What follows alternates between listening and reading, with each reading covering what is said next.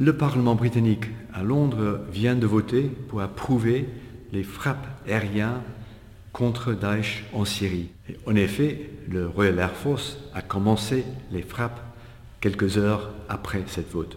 Un argument qui a beaucoup pesé dans le débat aux chambres de communes, c'était qu'on ne peut pas laisser nos alliés, surtout la France et les États-Unis, faire le job pour nous. Si nous confrontons la même menace dans nos villes contre nos citoyens, alors nous devons prendre notre part de responsabilité dans l'action contre Daesh. Le débat au Parlement était passionné, intense, respectueux. Et finalement, le gouvernement a eu une large majorité avec l'accord de beaucoup de députés des autres partis politiques.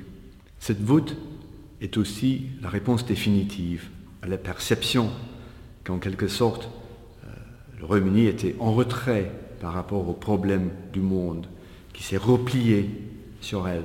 Non, le Royaume-Uni est totalement solidaire avec la France et les autres alliés dans l'action contre la menace de Daesh.